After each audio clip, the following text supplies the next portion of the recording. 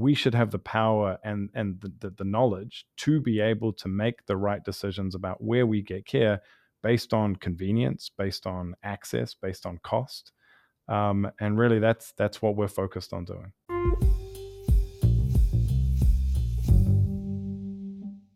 Hey, everybody. Thank you for joining us and welcome to the Founders in LA podcast. I'm your host, Ethan Cole, and this is an opportunity to shine the spotlight through the product lens on some of the exceptional founders we have as part of the LA community in an unedited, one-take, organic conversation. Our guest today is Ahmed Marmoush. Thank you so much for coming down to the studio today, Ahmed. Thank you. It's great to be here. All right. Excited to talk to you and Handle Health. But first, a word from our sponsors. Founders in LA brought to you by United Club. United Club is a co-working space that sets itself apart. Locations in El Segundo, Manhattan Beach, and Hermosa, United is where creativity flourishes. Unlike traditional offices, they provide an inspiring environment where ideas can thrive and businesses can grow. With United, there's no hidden fees, flexible terms, options for dedicated offices, and unlimited access to conference rooms, a photo studio, this podcast studio, plus standard and 3D printers and 24/7 access at any of their locations. They're local champions who support neighborhood businesses, open their event spaces to nonprofits, and celebrate art, music, and culture. Join United Club and experience co-working like never before. Learn more at www.unita.club. We're also brought to you by the Product Managers Association of Los Angeles, available at pma.la. They're the largest professional organization for product and designers in LA. With more than 4,000 members from over 500 companies, they host monthly meetups, organize a product leader council, and have a mentorship program where they connect working product managers with students from underrepresented groups to build a better, more diverse next gen. Learn more at pma.la.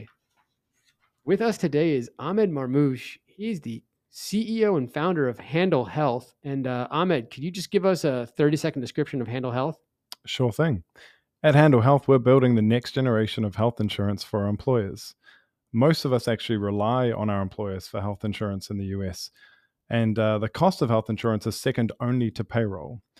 The best part is nobody knows the cost of healthcare, not even when we're going to get a service, but importantly, not our employers who are designing the plans from the ground up. So what we've built is a platform that calculates the cost of healthcare, and it's used by HR leaders and their benefits brokers to design insurance plans for their employees. And then once they activate the insurance plan, the employee can use that same data to be able to find the care they need and understand exactly how much they can expect to pay. Oh man, that is definitely a pain point that hits home. Like I couldn't tell you how many times I've gone to the doctor's office, and the staff themselves don't know the literal costs of the things that they're doing. They have a sense of the care that you could or should get. And I guess and oftentimes there's kind of trade-offs that they do or don't do internally, but the true customer cost is rarely understood by the folks who are providing the care. Yes. And I think that's doubly or triply when you're talking about, the HR people within your company who are helping you determine what plan you should get or helping determine what plan the company should start subscribing to or not. So you're providing visibility in a place where it's super murky. That's incredible. Thank you. Yes, it's no small challenge to be able to do, and I think you've hit the nail on the head there. It's often we are going in to receive care, and the people that we're receiving care from have no idea how much healthcare costs. And the reason for that is that these contracts that exist between insurance carriers and between providers are negotiated in dark rooms by people that are considered administrators, right? So they're nowhere near the front line of care delivery or receiving care. And then through a raft of long and archaic processes that have existed and sort of evolved over time to protect the interests of both doctors and the insurance carriers, it's created more and more convoluted and difficult to interpret and understand rules for how healthcare is even processed and how a bill is generated. And so the entire thing just needs to be wiped clean and really designed with the consumer in mind and with technology in mind. And really that's the world that we're hoping to build. That's a world I'd love to live in. It reminds me of I believe it was a news article, or it was a story on NPR at some point, and it was an interview with an executive at an insurance company, and whoever was the interviewer, it actually could have been Kai Rizdal, it could have been Marketplace. I think he pulled out like one of those things that comes in the mail, says this is not a bill, and handed it to that leader and asked, "Hey, could you explain what this is to me? Because I don't understand. It's not a bill. Like, what is it?" And that leader had difficulty trying to explain what that thing was that was mailed and what it meant and what all the things in that that envelope actually meant. Yeah, yeah. It's wild. We often use the analogy of like a restaurant menu without the prices. And to some extent, it is the provider's responsibility to select the right options from the menu based on what you need. But why is it that the price can't be there and that people can understand that if you're buying a certain item off that menu, that it will cost X specifically for you based on your insurance plan and how much you spent towards your deductible and out of pocket maximum? Yeah, and from a personal note, my wife is a nurse, and she's in a labor delivery, and deals with a wide range of patients. Some are more well off, some are not. And so some of these decisions that need to be made in the room uh, can be challenging. And so, is this particular thing that maybe is a nice to have that we do for most of our patients, and it may or may not really impact the outcome, and certainly doesn't hurt the health of the patient. Is that something they want to do? Well, the nurse doesn't know the true monetary cost, and the patient may not even know that it's a thing that they can get charged for. Yeah. We certainly had that when one of my kids was born. There was, I forget what it was, but there was some charge, and we're like, what is this? Oh, we thought that this was like something that they were doing for like something that came as part of the price, and then it showed up as a bill in our door. Um, and I forget which one, but it is potential that like we may not have done it had we known the cost. Yeah, yeah. There is this challenge of information and knowledge asymmetry, right? As patients, we can't be expected to have the knowledge of our care providers, and so we are immediately in a position of information asymmetry, or being slightly disadvantaged from that perspective. And so we trust our care providers to make those decisions on our behalf, and often they're not doing anything malicious, right? They're not making these decisions to the detriment of our pocket. They're probably doing it to the debt to trying to cure you to get to the right outcome. But there are downstream consequences of that that we often feel, both from an employer perspective in their pockets, and then that is passed down to the employee, and we feel it as employees, but also as consumers in our pockets. So, how did you find yourself in this problem space? It's certainly one that is pervasive in America, based on your accent and our pre-interview. And it sounds like you may not be from here. How did you find yourself trying to solve this particular problem in this market? Yeah, it's an interesting story. It starts with actually me being a pharmacist by training. I come from a family of pharmacists, and so helping people has just been in our DNA. It's just what we're born to sort of believe that we're supposed to do, right? And when I first started practicing as a pharmacist, I was frustrated by working in a system that I felt wasn't equipped to help people like clinicians succeed, for example, or patients succeed. And so I dedicated the best part of about a decade of my career working and consulting, trying to solve some of the systemic challenges in healthcare, but from a management, administration, and policy perspective. And that took me around the world. I had the chance to work across New Zealand, Australia, the UK. And then in 2019, I had the opportunity to come to the US to help with building out a practice focused on digital health. And interestingly, it was very much focused on how do we bring the principles of government sponsored healthcare around maximizing population health outcomes, using technology to reduce total cost of care, and really focusing on minimizing spend to improve the well being of patients. And through that process, I came to the US and realized my employer was responsible for my healthcare, which I thought was extremely perplexing. And then B, I realized they just simply weren't equipped with the infrastructure, with the technology, or the time, quite frankly, to effectively design insurance plans. And so the more I sort of dug into this problem, the more I saw how much inefficiency and waste was going into the system that you and I ultimately pay. And that's when I decided it was really time to dig into this problem. And it just so happened at that point in time that huge pieces of legislation, landmark pieces of legislation, were passed in the US that mandated that the prices of healthcare were to start being published publicly. And it just overwhelmed the industry with thousands of, and actually hundreds of millions of pricing data points. Wow. So you found yourself at this point, and maybe part of it comes from the fact that you saw what the good life could be like. You saw what in other places how healthcare could be more transparent, and then you arrive in the States at a time of the dawn of transparency. Exactly. Well summarized. Yeah. That's incredible. And so, you decide to form this business. How did you decide to go about? Like, how did you find your first clients? This isn't, this isn't really a consumer app. It's not something you can just go on Instagram and start advertising. How did you get those first clients? Yeah. It's funny. We started with one mission. It was to equip consumers like us with the information we needed to make the right decision about where to get healthcare. And it was a bold vision, I think you could describe it as.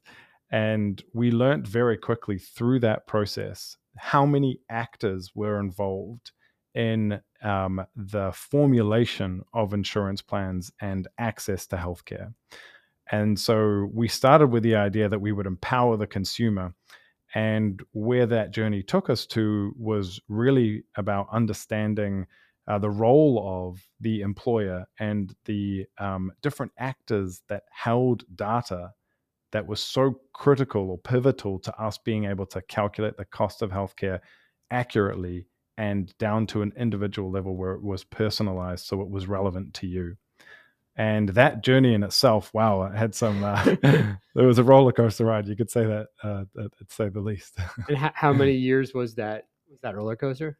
I would say, we incorporated about a year and a half ago, and we've been doing. I would say it's been about a 2-year journey of doing this on off the side of our plates for a while, and doing some of this learning and discovery. And it sounds like it was, what you're describing is really, product market fit and trying to identify, should we go, B2C? Should we go, directly to consumers, or should we go B2B, which is, should we work for other companies on behalf of other companies? And where have you landed today? Yeah. Yeah, exactly. I think you summarized it well there. And where we landed was today we are a B2B company. And part of that was the process of discovering where we were best positioned and the capabilities we had to be able to enact the most change and create the most value. And what was really interesting for me was we had done a competitive analysis. We knew who the players were in the market, but what we I think initially failed to realize was the influence and the decision making that happens on behalf of our end users, and therefore the sometimes misaligned incentives that exist between end users and buyers. And so I could talk a lot more detail about the specifics there, but it's important to understand the nuance of who uses your products and who pays for your products. And we ultimately landed on this concept of serving HR leaders and their channel partners, who are benefits brokers, to help them design the best plans and use our data to power different applications that meet the needs of or are put in front of employees to help them find the right care. Oh man, let's double click a little bit into it. So where you started from B2C, so you're looking like, hey, Ethan, how can we help you when you walk into an office understand what the menu of things are and how much they cost, and for various forces that wasn't the right path. But the way where you've landed is identifying that, wow, another large piece of this puzzle is who is making the plans that you are even able to access, through your job, and helping those people better identify what it is. Because I guess what you're saying, and this is interesting, and I've never really put too much thought into it, but the plans, since most plans, health plans, are run through companies, the end customer, if you will, from the health insurance companies really is that HR person who's deciding whether they're not going to buy X number of subscriptions to your product, or at least put it as an option for your employees. So, as put on the hat of the health insurance company, the product side of the health insurance company, the people I really care about are the folks that you are talking to, the HR folks who are determining which healthcare plan to use, and that actually determines my, to many degrees, in many ways, that determines my success rather than the actual happiness of the end user. Not to say they don't think that way, but when it comes down to, who is their customer really is this B2B HR counterpart. You got it. Yeah. And I Wow. mean, the silver lining in all this is the HR leader, they're really there to represent the voice of the employees. That the things that they think are critical are, firstly, how engaged and happy are our employees with their benefits, and are they productive because they have access to the right healthcare? And then, are we paying the appropriate amount for the amount of access and services that our employees are getting? And so, what we learned in going through that discovery was HR leaders were not equipped with the right data to be able to make the informed choices that they needed to about the different plans that they should be building and designing from the bottom up. And once they hit go on that, the information never really passes down to the employee or the employee's family to be able to make the most of that plan, because there's huge variation in the cost of care even within a single plan. And we should have the power and the knowledge to be able to make the right decisions about where we get care, based on convenience, based on access, based on cost. And really, that's what we're focused on doing. Oh, that's fantastic. And what's next for Handle? We're we've had a lot of success this year. It's been a very exciting journey for us, finding the beginnings of product market fit, and really starting to see what true value looks like for our customers and users. We're building a wait list at the moment of customers that want to work with us into next year, and so we're on the verge of closing our seed round, actually, and that's going to help us to essentially double our team in size, and with that, really focus on building out version 2 of our platform, which will be far more user friendly, and it will help us to hit the scale that we need to serve, hopefully, a huge number of clients going into next year. That's fantastic, Ahmed. And yeah, please help this solve this problem. It's something we need help with. Um, Grounding this in LA. What's the most LA thing that's happened to you? And this can be tech related or not. Yes. Okay. So we mentioned, I think, at the beginning that I'm from New Zealand originally, and so in New Zealand, the biggest sport in the nation is rugby. And so rugby is another thing that's in my DNA, right? Nice. And so every place I go to, I usually try and find a local rugby team. And the most LA thing about rugby in LA is that it's rugby on the beach. And so that's been my experience. Oh, that's fantastic. And I mean, I've seen some of those folks in Hermosa Beach. I don't know if that's your crew, but No, uh, I play up near Venice, actually, but yeah, there's competing clubs yeah, there. exactly. Wow. Apparently, it's the fastest growing sport in the US, collegiate sport in the US. So there you Beach go. rugby or just rugby? Just rugby, but I Okay. would highly recommend beach rugby. It's way more LA and way more fun. Oh, that's fantastic. I know good views and good ocean air. Exactly. Well, thank you again for stopping by, Ahmed. We're speaking with Ahmed Marmoush, the CEO and founder of Handle Health. So thanks so much for coming down. Thank you so much for having me. I'd like to thank our sponsors again, PMALA and Unita. Thank you all for listening to us. And if you like what you hear, please smash that subscribe button. Thanks again for joining us, and we'll catch you next time on Founders in LA.